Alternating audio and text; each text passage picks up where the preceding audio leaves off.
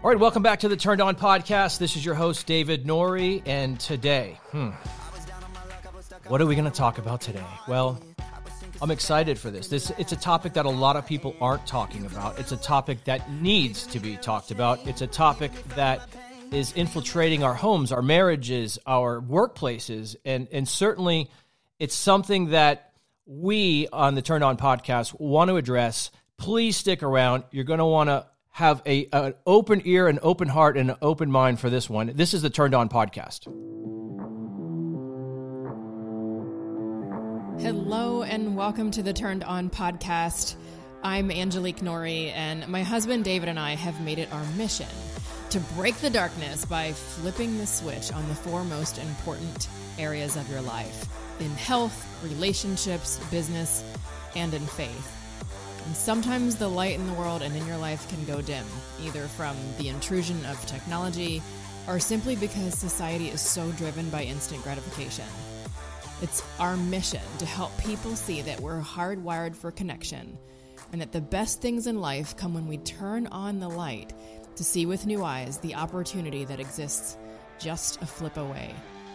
So if you're ready to stir your spirit, open your eyes, and profit in all areas of your life, then let's get turned on. Here we go. Yeah. Bringing it back to you, guys. I come to you today as a man with a heart that I want to help people, and it's always been that way. And I found somebody that a friend of mine years ago had tried to introduce us, and she goes, I just feel like you guys are equally yoked. You're on the same mission. You have a lot of the same thoughts and philosophies, and you got to meet each other. And you know how things happen. They get put on the back shelf or communication breaks down. And so I finally ran into him. I talked to him the other day for the first time, and I was like, this person was right. We're equally yoked. We are on a similar mission. And today we're going to talk to you about a stronghold that is going on in so many homes. It's going to be something that I want you to have an open mind and a strong heart. And I want to attack this subject head on.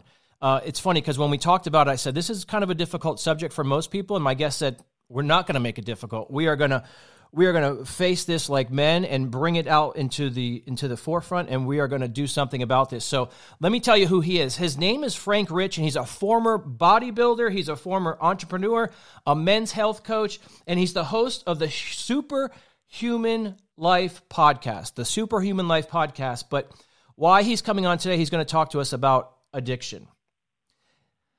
I'm not going to tell you what kind of addiction he's going to tell you, but it's about something that had given him depression, anxiety for almost 20 years, and now he's on a mission. I love it because he is unapologetic, he is bold, he is strong, he is out there. He's helped thousands of men not only transform their physiques, but now he's helping them transform their soul and their spirit. And he's also the founder and CEO of Rebuilt Recovery. It's a company based on growth-centric, holistic approach to addiction recovery. We've had so many people on here because we are in the grips of a spiritual war, and we've had people here talking about alcohol addiction. We've had people talking about drug addiction, and we've had people talk about all types of addiction. But this next guy, Frank, welcome to our podcast. Frank Rich, I'm going to ask you point blank, first of all, welcome. Second of all, I want you to just tell us in 2 minutes what your turned on moment was. Absolutely, David, and super thrilled and excited to be here and continue that amazing conversation that you and I had last week. And what I loved about that intro, man, is a couple words jumped out at me in your intro. The need for instant gratification, something that is obviously the world is struggling with, and the society has created it to be just even easier for us to get everything we want. So the work that I do focuses in on that. And then the other word that really jumped out to me was that connection piece, right? I think all addiction impacts connection, but I think the one that we're going to get into here today really plays a role in impacting our connection with ourselves, our connection with God, our connection with every person in our life. And just real quick to circle back to the person that introduced us, one thing I learned very quickly after meeting Natasha is when she speaks, I listen. That woman is incredible and is just massively impacting and changing the world. So, amen to that. My turned on moment, man. There were a couple of them, but I think the biggest one, there was a moment of clarity that I had in early 2019. So this is just a handful of months after given life to Christ. So I was saved on October 22nd of 2018, actually in downtown Orlando on Church Street. Wow. But there was a moment that came just a couple months after that, where at the time I was building my fitness company, Frank Rich Fitness. So I was I was an influencer or somebody that was putting content out in the world. But like most people with fitness, right, it's like fitness became the gateway to personal development for me. So I wanted to bring that to the rest of the world. So filtered in my recording message in progress, of building your body, or filtered through the message of changing your life or changing your life through fitness, was that you could step into the greatest version of yourself. That used to be what our company, our fitness company, was built on. Build your body, get stronger, get leaner, so you can become the greatest version of yourself. But I had this moment of clarity while sitting in the morning one day, realizing like I wasn't the greatest version of myself, because I had a secret life that I'd been living for over 20 plus years. I had an addiction that nobody else knew about. So that moment of clarity said, when Frank, your business isn't succeeding, your content isn't taking off because your message is fake. Your message is not real.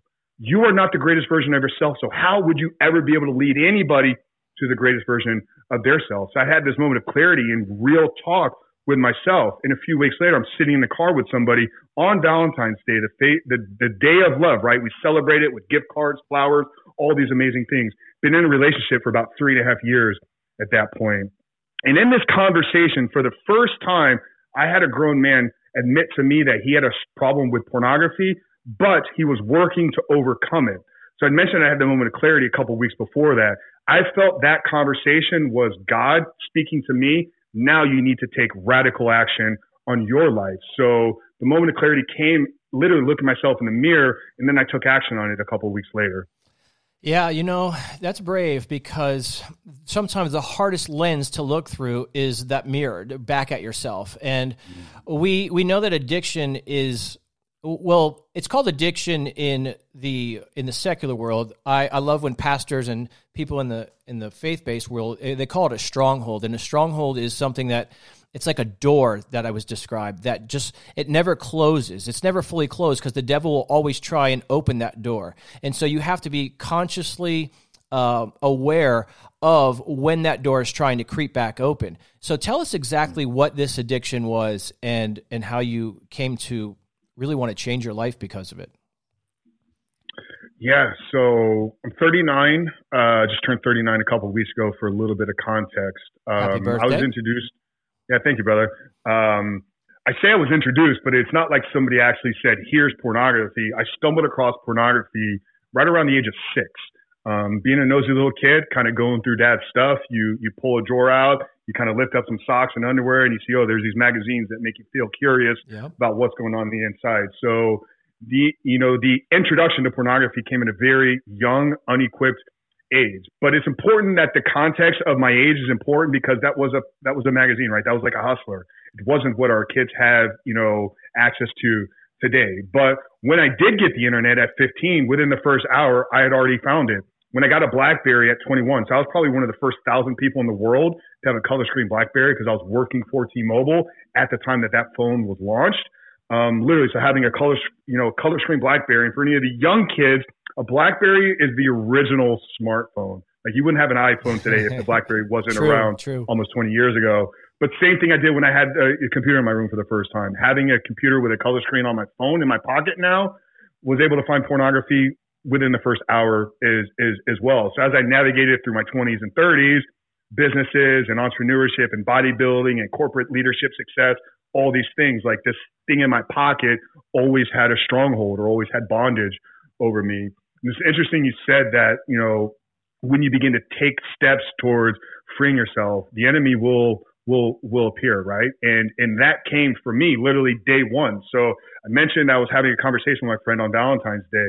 So this man is a Marine, like somebody I hold a lot of respect for, somebody I really looked up to, and inspired me. When he told me that he was struggling with a porn addiction, and he had for his entire life, like it lifted a weight off of me that I'd never felt before. I felt so much pressure and shame and guilt that I could never talk about this with anybody, right? I've been caught it a couple times before in previous relationships, but I built barriers to never allow that to happen again. So thinking that I was going to be able to talk about this with other people is something I never really thought about. But when I heard another man say it, it's like, okay, here's my opportunity.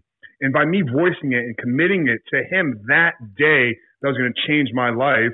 That was when the enemy was like, I've lost grips on this guy, right? So literally, I told Zach that day, dude, I'm done with this. I need you to hold me accountable, but I also need to go home and tell Stephanie. So I was living with a woman at the time.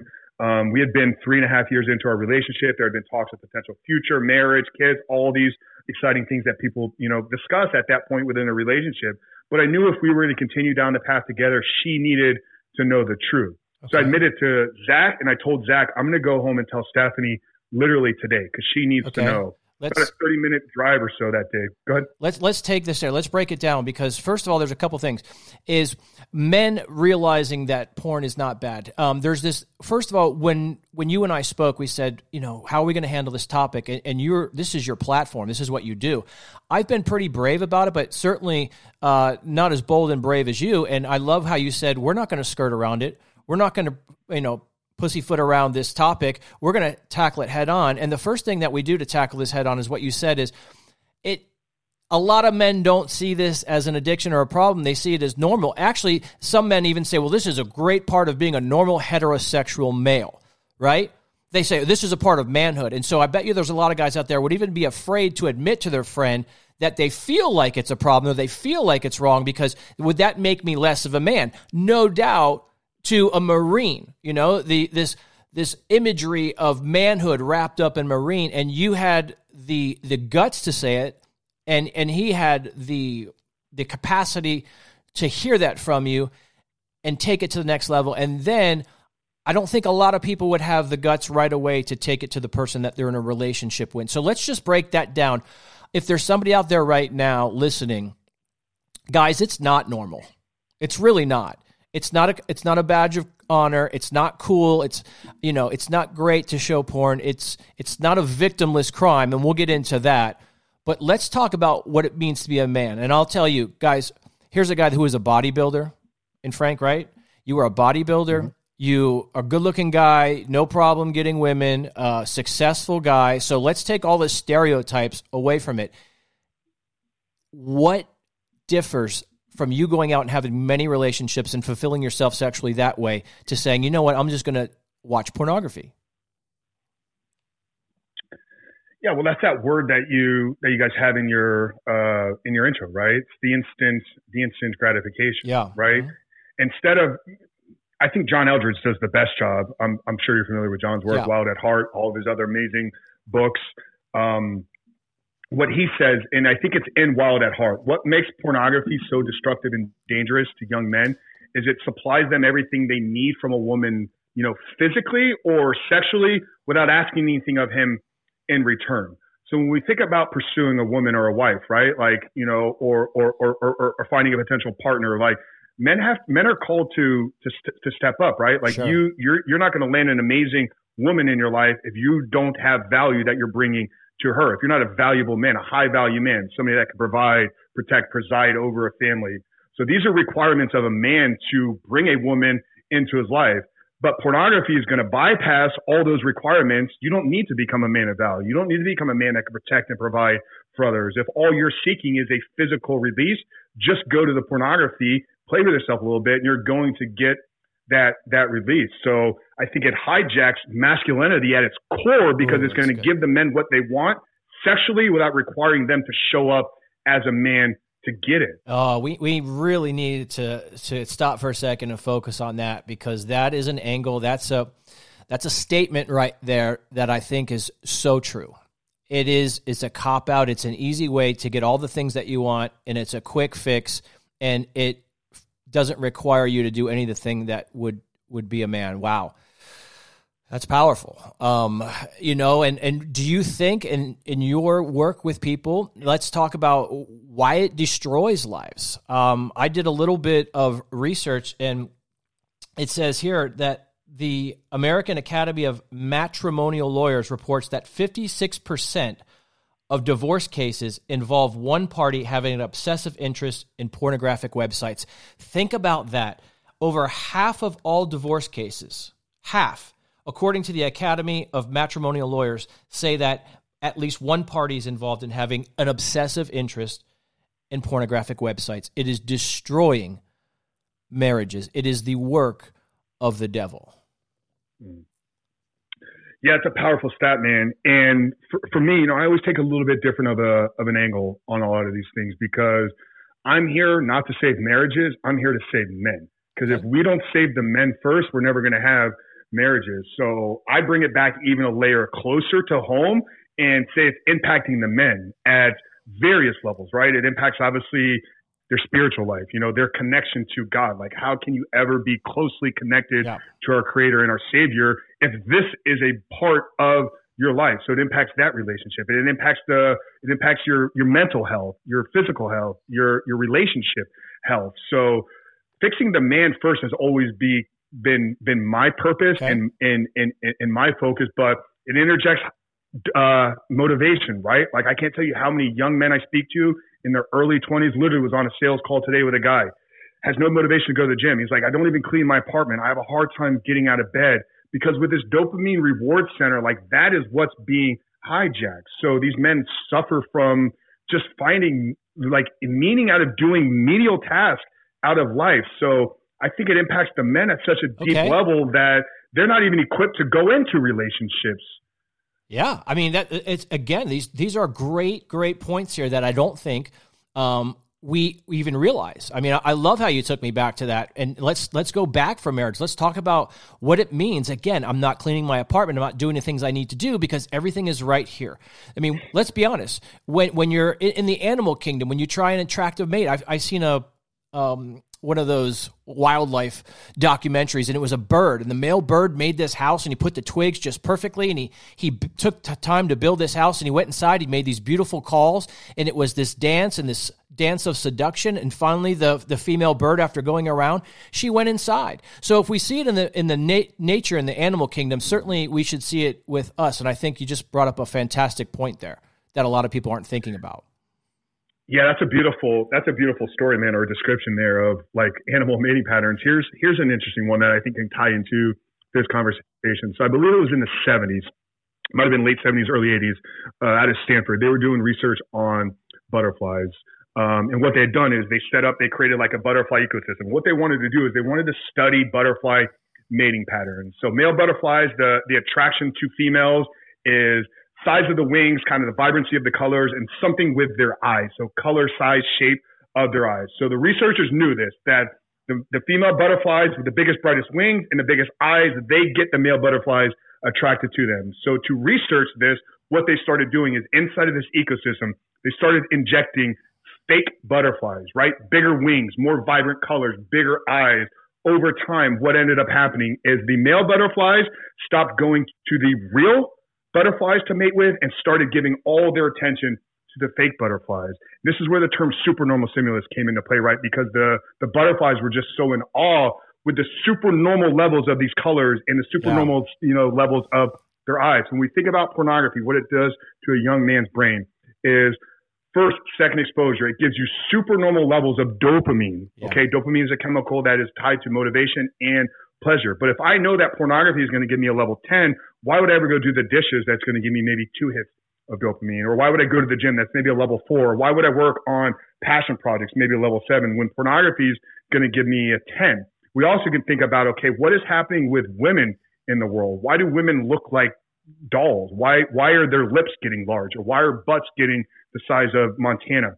It's because the men are becoming attracted to supernormal levels of what's being presented to them through pornography, right? So all of this is coming back to what's happening to the young man's brain, hijacking his dopamine, but beginning to change his attraction. Because here's a stat that blew my mind. Is a young boy today, in a matter of 30 minutes, can sit in front of a computer screen and look at and consume and see more naked women than your and I's grandfather or great-grandfather or probably our fathers would have done in their entire life. Once again, a 12-year-old boy, in a matter of 20 minutes, can see more naked women in flesh than our grandparents would in their entire life. So it's just hijacking, and it's just changing the way that men even see women. Yeah, I mean, fantastic. The bodies are changing. The breasts are getting huge. The butts are getting huge. And we have an unrealistic view of what a woman should be. I was thinking about this podcast, and I was asking myself when I was first introduced to pornography, because, I'm in my late 40s, and we know now that it's more accessible through the smartphone. And I'm thinking to myself, but the average age, I think, what do you think, is 11 or 12, or is it earlier than that? It's 11 right now, and I'm sure that's just going to get lower and lower. So I'm thinking about myself, and I think it was probably, right around that age, and this was, I remember exactly where it was, the Bo Derek Playboy issue. And just like you said, my friend saw it in his dad's bathroom. We opened it up, and I remember we didn't know what it was. We didn't know what was happening to us.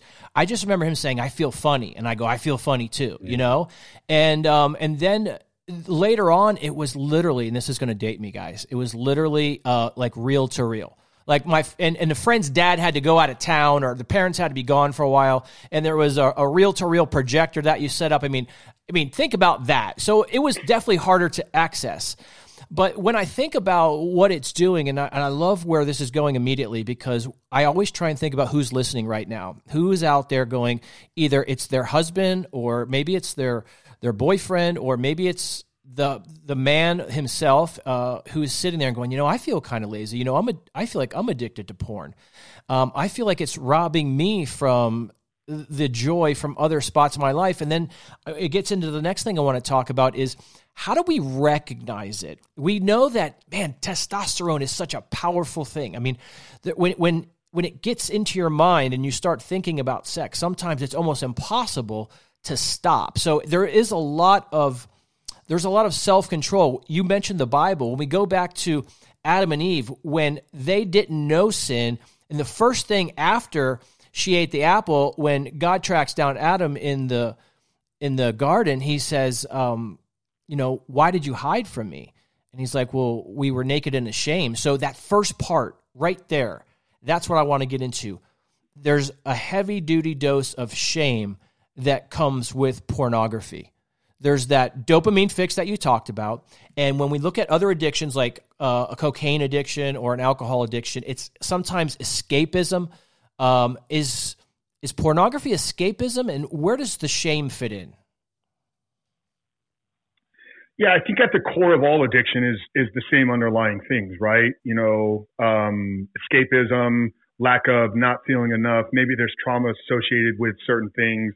So I think those roots are always the same. I love the shame conversation, because I think I have a really unique perspective that can really help a lot of people. But when we think about the word shame, like ultimately, what are we saying if we say we have shame about something? Shame is attached to, I see myself as a bad person. Yep. Okay. Guilt, on the other hand, is I'm a person that is doing bad things. I'm guilty for what I did.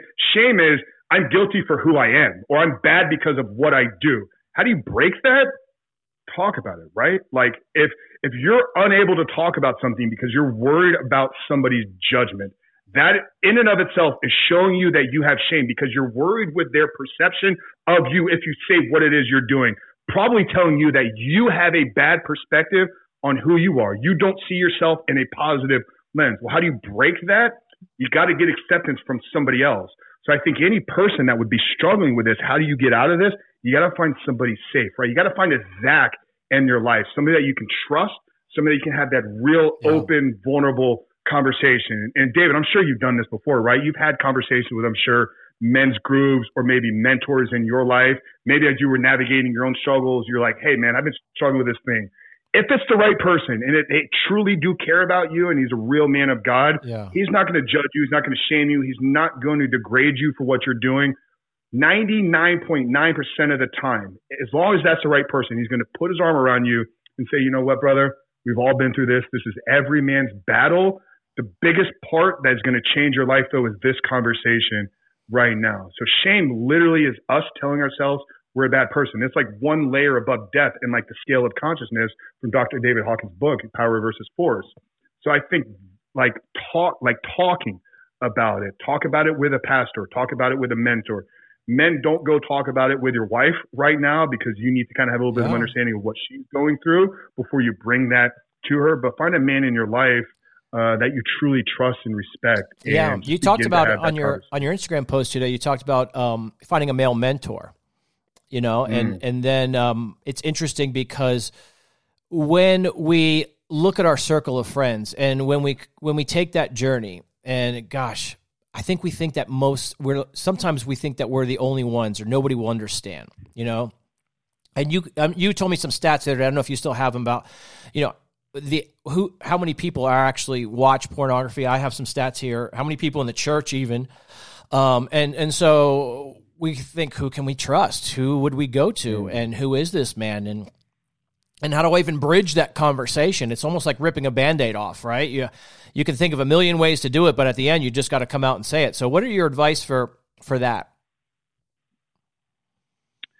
Yeah, man. Rip the Band-Aid.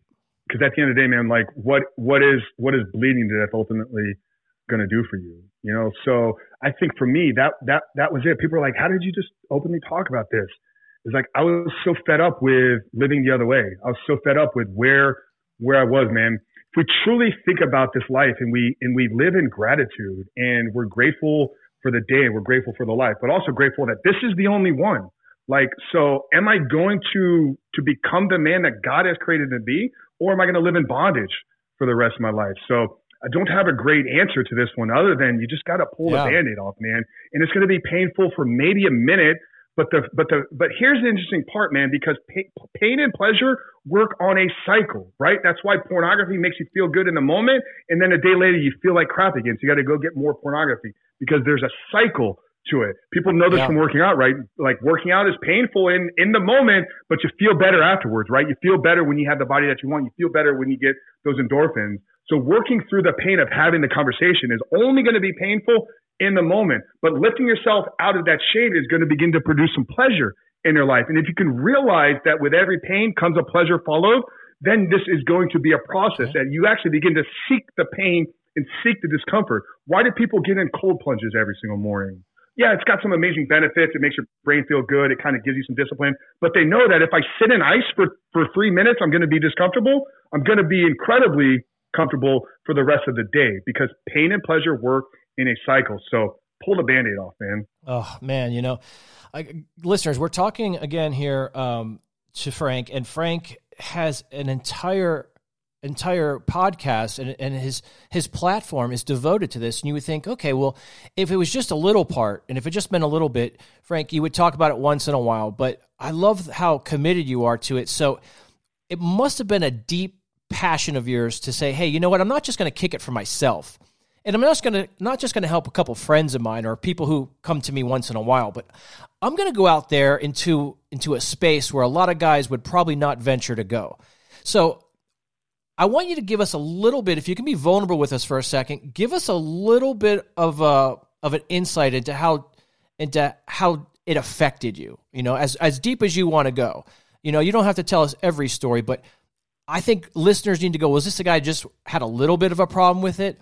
Tell them where you were, because I think then we can transition that into why it's such a passion of yours to help other people. I think to know where you've been will help us understand why you've dedicated such an enormous part of your life and your passion to this.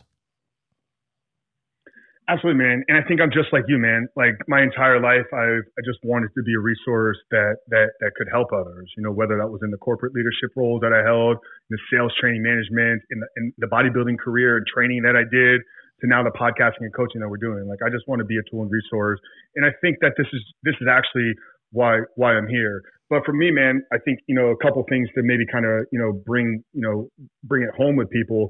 So I worked in the wireless industry in my early 20s. So this is going back to the early BlackBerry days, the Motorola Razr phone. Like, I was a part of the launch for that for T-Mobile.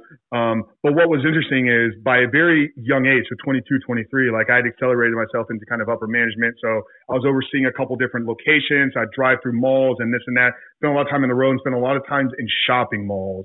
So we were the kiosk locations in most malls. But in most malls, you have a few big department stores, right? You have a Dillard's, Macy's, maybe there's a Nordstrom. One thing about all those stores is if you spend a lot of time in malls, you realize those become the private restrooms.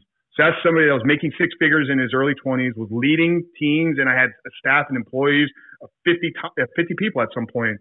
I would go to these malls and locations, and most oftentimes before I actually showed up to the kiosk, I'd make a stop in one of the big department stores, find a private location to, sit down with my phone, and I'd watch porn and masturbate, literally in private restrooms. I also I think I told you this when we spoke last week, because I was at an event. So I've been attending business events and seminars for years now. I'm the guy that's entrepreneurial driven. I just want to be around people. But I was at an event with somebody that now is one of the top 3 Facebook advisors in the world, incredibly successful. We were sharing a hotel room, and I'd gotten up early. We were in San Diego. I said, hey man, I want to go down to the gym. I want to get a workout before the day starts. Knowing I wasn't going to the gym, knowing that I couldn't watch porn in the room with him being there, I went downstairs into the lobby restroom and found a place where completely private, consumed porn and masturbated there in the hotel lobby of a 5-star hotel in downtown San Diego. Now, the reason that story is coming up today, because the embarrassment came when I returned, when I tried to get back onto the elevator to get up to our room. It was one of those elevators that you need your key card to actually get it turned on to go upstairs, but I didn't have my key. I didn't have a key to get back into the room. So number one, the person I was staying with knew I didn't go to the gym because you need a key to get into the gym. I had to go tell the front desk, hey, can you call a room up and can you let them know that I'm downstairs? Now, we never had the conversation, but it's something that still to this day, like when I see him, we're still friends.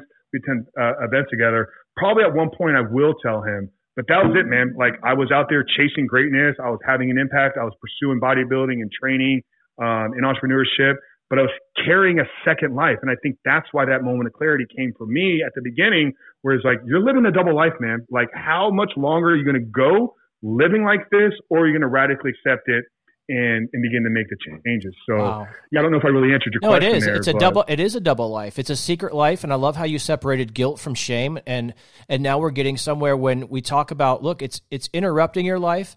And there is a certain amount that you can do. And then we talk about what the word says. What does God say? How, if we're talking out there, and granted, our listenership is a majority of them are Christians and believers, but you even told me there's a lot of people in the church and pastors, and what we have is this infiltration, and we have it's almost like this secret society. And even when you say the word masturbate, and listeners, right now that's uncomfortable, right? If I say I masturbated or somebody masturbated, it's one of those things that half the people will be just like, oh, or maybe everybody, but in the back of our minds, then it's like, but are we really that different? Like, is it the stigma, and then we look at porn and we look at what it means and the people that are in it and how it ruins lives, I want to get into a little bit about that part. I want to get into what the church is saying. I want to get into a little bit about even that word masturbation, but when we talk about how it ruins lives, I was looking this up, and it says that a survey of porn actresses said that 97% of porn stars use drugs. And 88% of this is what really gets me. 88% of the scenes contain acts of physical aggression, and 49% of the scenes contain acts of verbal aggressions. So these are the top-selling films. It's not normal sex. I sent you that one TED Talk about this guy that was talking about pornography, and he says, you notice it's always in the angles. They never show people face to face. They never show really the kissing part. It's usually always just the penetration. And it's physical and it's violent, and God didn't mean for us to have physical, violent sex. Even most of the pornography, when we think about like Doggy Style and things that are very popular, it takes away from the missionary face-to-face. It takes the humanity out of sex. It makes the woman submissive, and it makes the man dominant.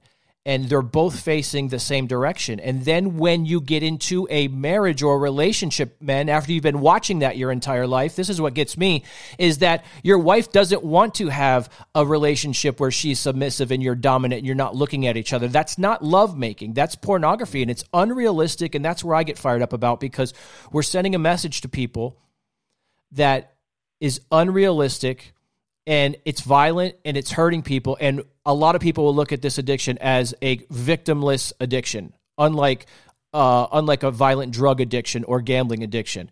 It's not. So let's talk about the church. Let's talk about what God says. Let's talk about how we can really, as two men here that are normal men with normal sex drives, but two men that found Jesus and know that a real man is able to close these doors. A real man is able to focus on this and do the things that he needs to do to lead his family. Absolutely, man. And there's a story I share. I want to stay on that. What fires together wires together. That's using pornography as sex education, right? You know, we touched on it a little bit with the youth, and they're getting exposed to it at 11, 10 years old right now. So the fact that nobody's having conversations with these kids, this is where they're going for their sex education, right? There was a talk that I heard gave by Garrett, the founder of Fight the New Drug. Anybody that doesn't know Fight the New Drug, definitely something you want to share in the show notes. Incredible organization, just raising awareness of the dangers of pornography, sex trafficking, and all that's linked together. The founder was giving a talk at an event, and I heard him describe this scenario with, I believe it was a family that he knew. So there was a young boy, 12, 13 years old, excited, got his first girlfriend. Hey, mom, dad, I want Becky to come over for a date night at the house. Are you guys cool with this? Family was fully in support of it. Yeah, we're going to set you up in the driveway. We'll pull the projection screen out. You guys can have like a little drive-in movie experience at the home. Young kids, teenagers, right? But it's all done at home. So they set the kids up in the car, movies playing. Like, hey, we're going to check on you guys in an hour or so. Parents come out about 45 minutes later. Movie's on. They look in the car. The kid is leaning over the center console, and he's got his hands wrapped around the girl's throat, and he's choking her. Instantly, the parents pull him out. What the hell is going on? What are you doing? What are you doing? He looks at him, genuine as can be, like completely innocent. Dad, I love her. Isn't this what I'm supposed to do? Wow. Jeez. You think about what you said there, right? You know, that whatever the number was, 70% of 80% of all porn has abuse in it, the verbal abuse. The number one search term is actually teen in pornography. And we think about the minor attracted person that's trying to get pushed on society as well. Sounds like a byproduct of a lot of people consuming teenage pornography, right? So we just have to understand, once again, what fires together, wires together. The male brain isn't fully developed till 26, 27 years old. That means they got 16 years of consuming this while their brain is being developed. So massive part of what I'm trying to do here is just raise awareness by having these type of conversations. But to get back to the church piece here, so I saw a study, I believe it was done out of 2019 by Barna Research, said 57% of pastors, 57% of all pastors admit to having a problem with pornography that is outside of their control. 64% of youth pastors admit to having a problem with pornography outside of their control. And only 7% of churches will actually have a program, course, or something working towards dedicating to helping men with it. So there's a major problem within the church. And I'm not here to bash the church. I think that there's varying reasons why. I think it's the age of the leadership. I think sometimes with something as big as like the overarching church, like it takes a lot to kind of begin to get some change moving, which is why I did plant my flag as deeply as I could. Here I'm a solo guy building a company. I can move a lot quicker than thousands of churches all at once. So we're seeing incredible, impact through our work. I've had multiple pastors, ministry leaders, and church staff and employees go through our programs. What I would like to see, man, is I just like to see it really become one of the main things that you talk about with men. I participated in multiple kind of men's groups. So, the church I go to, it's a big mega church. So they go through these semesters, 8 to 10 week cycles of kind of a men's group organization. Going through this multiple times and having hundreds of men collected all in a room, and this conversation not coming up once, to me is a disgrace. It's a disgrace to the men. It's a disgrace to the church. Because you said it right, 56% of all marriages that end up in divorce have this as a problem. So I think the church in and of itself is doing a very poor job, but I do feel it's beginning to get more accepted. I mean, my hope and prayer is that one day I'm no longer needed. To do amen. And I love the work you're doing. And one of the things I remember as a young kid, I was raised in the Catholic Church, and I remember being like, geez, it must have been 13 or 14, never even kissed a girl at this point.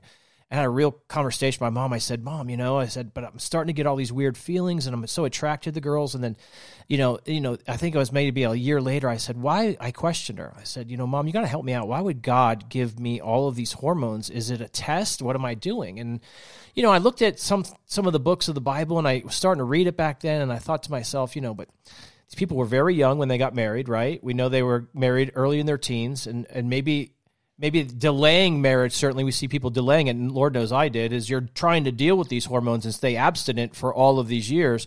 But what we realize, again, and I was talking with some Christian men, I said, there's the one scripture in the Bible that says, if you even lust at a woman with your eyes, you should pluck your eyes out. And kind of jokingly, I said to the men, I said, how many of us, what age would you have been blind if you took that verse literally? I'd have been blind at 13. And what we're trying to say is it's not a literal verse, but the lust is. God doesn't want you to literally pluck your eyes out, but it's the control over oneself and the control to know lust, and even beyond porn, which you and I talked about, Frank. We have this little thing called Instagram today, and it's like softcore porn. And I tell you what, I'll be honest, if you were a friend of mine and you're a female and I haven't seen any of your stuff or responded, that's probably because it was softcore porn. And what I do is I unfollow those things because I am in a committed relationship to my wife, my queen, and I don't want anything to tempt me. I won't even put things before me that tempt me. I'd rather just take it out of my vision, out of my periphery. And those people say, it's just, you and I talked about this, especially being in the fitness community. I was a trainer for 20 years. You were a trainer. It's there. This is just the girl's body. She's just posing. That's just her glutes. No, it is softcore pornography. And you can tell me it's not, but I know it is because I know why those sites, I know why there's a girl who's got 300,000 followers and she's a fitness person, because it's not her biceps that people are looking at. Every other thing is her butt doing squats. And so let's not be naive and say that. Even when I met my wife, she was in the fitness industry, and I literally told my friend, I said, I was supposed to interview her, and I said, don't send me. Don't send me, because I know that I'm going to be attracted to this woman, and I've been dating the wrong women that look like this, and I don't want to get sucked into another relationship with that. And luckily it wasn't that way, but talk about that. Talk about the softcore porn, the introduction to it. What constitutes pornography, and how are we being led to believe that that's not really bad? Yeah, brother. I love this conversation, man. And here's the powerful thing that I can speak to from my own experience in being in the trenches with hundreds of men over the last couple of years, is when you stop treating all the women in your life as objects for pleasure, the women that present themselves to the world as objects no longer are attractive to you. Meaning, when you stop looking at women through that lens, those women are no longer even there. I was the same way, bro. Like, I 100% justified. I'm following this page because she's got the Fit Pro title in her name. She's #FitFan. Me too. Good job. Now I'm going to go watch porn because I saw your butt and it got me excited. It's the edge effect, right? Like, if I told you that pornography is going to give you a 10 hit of dopamine, doing the dishes is 2 because it's not really aligned with like bigger goals. Eating healthy and working out is 4. Working on a passion project is a 7. Well, Instagram is maybe going to give you a 10, right? It's going to, or an 8. It's going to give you more than you would get like just doing like meaningful work, but it's not going to bring you to the point of pornography. But most addicts don't have the ability to approach the edge without eventually at some point falling off the cliff, right? This is why if you're going through alcohol recovery, your sponsor, whoever you're working with, dude, you need to stay out of the bar, man. If you're struggling with substance abuse, you got to cut off the friends that you used to do drugs with. My interpretation of ripping the eye out is you got to cut off all the access entry points of pornography in your life. If your eyes is what's causing you to fall into lust or to fall into sin, cover your eyes. If it's the gateway of Instagram is the pathway to you eventually finding pornography 4 hours later, shut it off. Get it out of your life. You will be better served for yourself and your future wife if you can overcome and transcend this now within the moment. But so good, I think brother. the biggest thing that I've been able to kind of get some clarity on is when you stop conditioning yourself that these women that present themselves as objects are what's attractive, you will change what is attractive to you. So good. It's so, you know what? I'm so glad you're saying these things. I mean, everything that you're saying, I'm like, man, your platform definitely needs to be heard. I'll give you an example too, is what we see now is a lot of guys sending guys text messages that end up with stuff that's pornographic. And I remember it just like it was yesterday. I was living in Arizona. I had a good buddy come to visit me. We had been buddies for a long time. We had a couple of drinks at the bar, had a great meal. And later on that week, he was sending me jokes, and it started off as a joke, and then it went right in. It was a video, and it went right into a porn scene. And I was, at this point, I'd already discussed pornography with my wife. I had, stopped watching it after, I think, the first year of our marriage and altogether, and I haven't watched it since. But, I was an avid watcher before that. And at this point, I discussed with Angelique, and I said, babe, I don't even want this stuff in front of me. And, my friend sends it to me, and I don't know if he's a believer or not, but regardless, I got to find a way, as a man, to step up. If not for anything, for myself, to prove that I can have this conversation. Again, we take a step in maturity to become a man. And I said, as a man, and certainly a man of God who is trying to lead other people to Jesus Christ, I have to step up here and prove that I can do it. And she's like, well, just do it then. Just send a message. And I sent a message. I said, hey, brother, I understand that these jokes are funny or you think they are, but I go, I'm really on a walk right now looking to get deeper into my walk with Jesus. And I can't have anything like this come across my screen. And I certainly don't want it to look at it because it's an offense to my wife. And I said, I just, it's not anything in our friendship. I still want to be friends, and I don't want you to take this personally. And I go, just please don't send it to me. And here's the thing, man. When I was sending that message, my heart was kind of racing, and I was like, gosh, I hope he doesn't, come back and say, what a jerk or anything, because look, we were buddies. And he didn't. He came back and said, no, bro, I totally understand. Perfect. He goes, I apologize. I won't do it anymore. See, I'm not saying that right now. You're probably the first or second person I told that story to, Frank. I'm not saying that right now to say, look at me. I'm saying that to say, you got to step up and take control, because that's where you started off this podcast. It's about control of your life. It's about stepping up and saying, hey, you know what? I am not going to live to achieve half my goals. I'm not going to live to just be okay. I want to go over the top. And if porn is holding me back, that's one of the things I'm going to use. I'm going to use my own self-control. I'm going to prove to myself that it does not have a grip or a vice on me and that I can beat it, just like any other addiction. Love that, brother. I mean, what I heard there is leadership, man. Like, you stepped up through self-leadership first, but you begin to lead your friend. Now, whatever he does with your leadership after the fact is his choice and decision. But as men, more importantly, as Christian believers, men, like, we are called through discipleship and just through the Bible, right? We are here to protect, serve, most importantly, lead. Whether we must lead ourselves first. And guys that are struggling with pornography struggle with self-leadership, but then we lead the group of men around us, right? Like, that's really what stood out to me there, is what an incredible leader David is, first in his life, in his marriage, but more importantly in his friendships, because you're now leading this man down the path of righteousness, down the path of purity in his own heart. Like, but what he does with that is up to him. But that's what really jumped out at me, man, was that leadership from you that you exemplified there. I appreciate that. And the other thing I would say is, if you're not at that step yet, guys out there that are watching this or listening to it, if you're not at that step yet and you do get some of these messages, one of the best things to do is just don't respond. If your buddies send you 10 messages and 3 of them are vulgar, don't respond to the 3 ones that are vulgar. And eventually they'll get the point. Like, Frank, if I sent you 10 messages and 3 of those are pornographic, right? And you respond to each of the 7, like football games, hey, that's a great game. The concert, yeah, that's a great song. And then the pornography, you're just silent. Guess what I'm going to do as a normal human being? I'm going to let me make an assumption here. Frank doesn't want me sending him porn. It's not his thing, and I'll stop doing it. So sometimes silence speaks volumes. Absolutely, man. So powerful what you're sharing here. And just for anybody out there that's interested, if anybody sends me 10 messages, you're probably not going to reply back to any of them. Yeah, that's how I operate. Well, here's 2 things. I got 10 minutes left with you, and I got a great question for you at the end. But here's a couple of things that just in statistics, when we talk about the disconnect, you talked about pornography it's a disconnection, and it's no longer the face-to-face lovemaking that God intended between a man and a woman, a husband and a wife.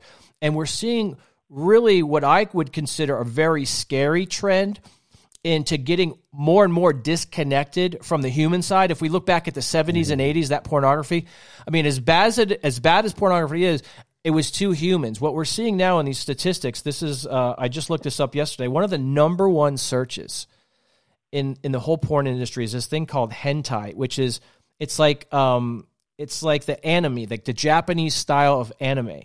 And it's basically professional productions with these animations and 3D generated scenes of people that aren't even real. And that's kind of creepy because now we're really taking the human side out of it. And then I think another thing we see is in 2021, trans searches grew 141%, making it the 10th most watched category by male visitors. So we're really now even going down even darker corridors. If you look at a stronghold, we're opening up these other demonic dark corridors of pornography that have a whole different psychological mindset to them that, Frank, I mean, what does that tell you about where it's going? And it's kind of scary. Yeah, man. And I think what you just shared there gives some credibility to my explanation of a butterfly research study. Like, what the hell do butterflies have to do with pornography addiction? I think we just saw it, right? So if the butterflies were no longer attracted to real ones because the fake ones implanted into their ecosystem had everything at a supernormal level, then that's why we're seeing men now consuming supernormal, animated, highly produced, highly graphic, right? Because the normal vanilla sex. This is an addiction known as the desensitization effect, right? Anybody that has had anybody in their life that has struggled with substance, alcohol, whatever, think about that person's journey to wherever they ended up hitting rock bottom. If you're downing a fifth of whiskey every single night, you've had some levels of progression, right? Like alcoholics don't start there. You normally start partying, kind of gateway stuff. Then it becomes like kind of a pattern of behavior. Then they're like, well, the beer isn't working, so let me move on to a lighter liquor. So there's this escalation effect of what you need more and more of the same thing to produce the same effect. Same thing with drugs, right? This is why, marijuana has been a gateway. Yeah. Not that everybody that smokes becomes a drug addict, but you don't become a drug addict without having to go through some type of gateway tunnel first. So when we hear all these stats, when we hear what people are watching, what they are consuming, this is just showing us the severity and how big this thing really is. Because I can tell you, all of those people that are consuming that, all of those people that are involved in Natasha's work with the human trafficking side didn't start there. They have to go through the pornography tunnel first to end up at that point. That's why you'll hear a lot of people on the human trafficking side of things talk about human trafficking as the marketing department for the pornographic industry, or pornography is the marketing department for human trafficking. I'm sorry, I had those reversed around because you don't end up at that point with having gone through that tunnel first. That makes a lot of sense. Yeah, the what's normal at first becomes mundane, and then you're looking for something crazier and then it leads down to different paths. Whew. Okay, well, yeah, and then when the porn stops working, right? What's next? Massage parlors, escorts, prostitution. Yeah. That stops working because people won't consent to doing the things you need them to do. Then you end up in Natasha world, right? Yeah. You have to buy sex from trafficked individuals to do whatever you need them to do because people won't willingly consent to the act. It's such, ladies and gentlemen listening, it's such an important topic. I'm so glad we're addressing this today, and it's something that I don't want you to wash your hands of and say it's not me. It doesn't pertain to me. We are where we are today because of these exact things that Frank is talking about. I applaud him for having the courage, the guts, and the drive really to do this. I've watched your Instagram channel and I'm like, wow, that's a lot of information. Every day it's good stuff. Every day it's stuff that's presented in ways that it's just, here it is, and this is how you beat it. We're not, like I said, we're not beating around the bush. It's right there. So I'm going to ask you this one last question, and I want you to really think about it. I'll set it up this way. I'm a 25-year-old guy embarking on, the first part of my career. I'm seeing some success. I live by myself. I want to get married and have a good relationship, but maybe I'm 5 years away from that. And I am deep in the throes of a pornography addiction. And you're telling me that I should stop. And I'm saying, well, why? What's it going to do to harm me? I want you to tell me 2 or 3 things that you would tell to a young man saying, this is what's going to happen, and this is how your life can be better, because that's what we're trying to convince people of. Not that this is just bad, because some people say, well, I don't have that faith you do, or I'm not hurting anybody. I want you to tell somebody, that young man out there, or maybe it's the man who's 10 years into his marriage and he's in his mid-30s, or maybe it's the guy who's 20 years into his marriage, regardless of who it is. What's the benefits, Frank, of putting the brakes on this addiction?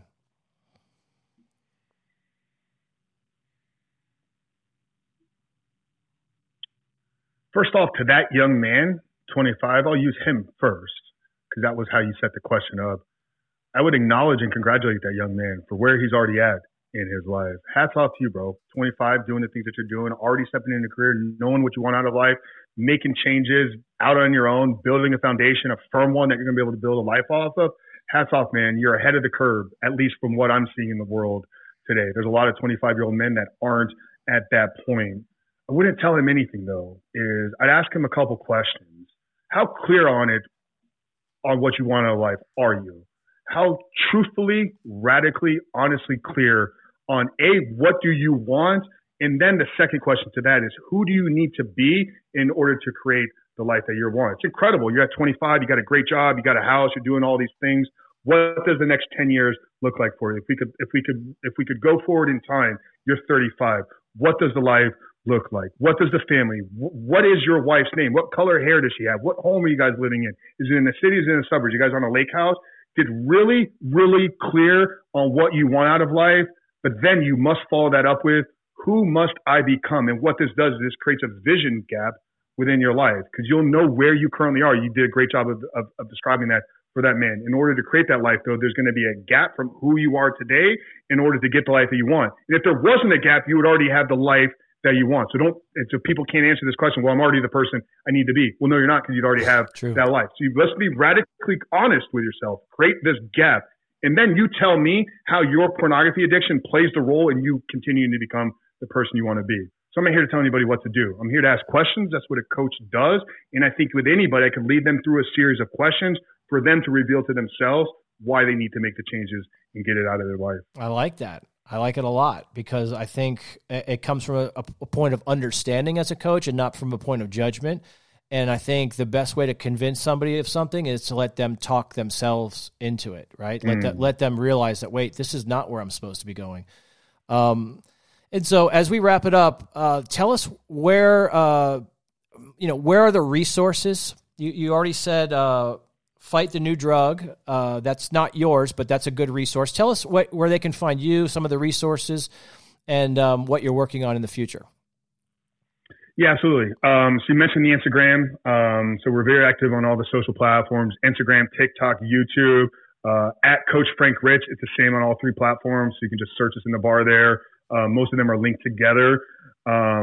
In terms of, like resources for the men. So I have a free book. It's called The 7-Step Guide to Living a Life Without Porn.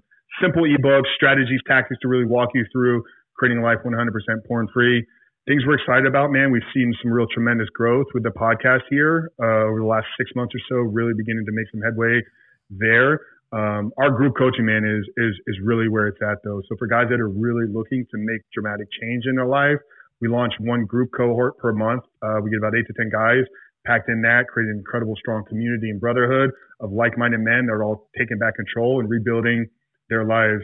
Got a really exciting things kind of on the docket, though, in terms of like upcoming projects. So I partnered with a Navy SEAL on a year-long curriculum that'll kind of be phase 2. So once you reboot, rewire, kind of get control of your life, it's one to help these men step into the next phase and become the men that they're all created to be. We have a really in-depth curriculum that's going to take you through 11 superhuman virtues: courage, confidence, respect, communication over the course of a year-long commitment. It's going to allow you to step into, better leadership within your life, better leadership within your family, better leadership within your corporate job or your business. So just really excited about, but there's a lot going on. But those resources, Coach Frank Rich on any of the platforms, or you can get the 7-Step Guide at the7stepguide.com. All right. Thank you so much. His name is Frank Rich. He is the host of the Superhuman Life podcast, and he is doing kingdom work. He's doing the work that he was called to do, and Frank, God bless you. I hope that your voice and your message takes off and goes everywhere that it needs to be, and I just can't thank you enough. We're going to have you back on the Turned On podcast soon, and for all of you guys, find him on Instagram, listen to his podcast, and we'll see you right here next time on the Turned On Podcast.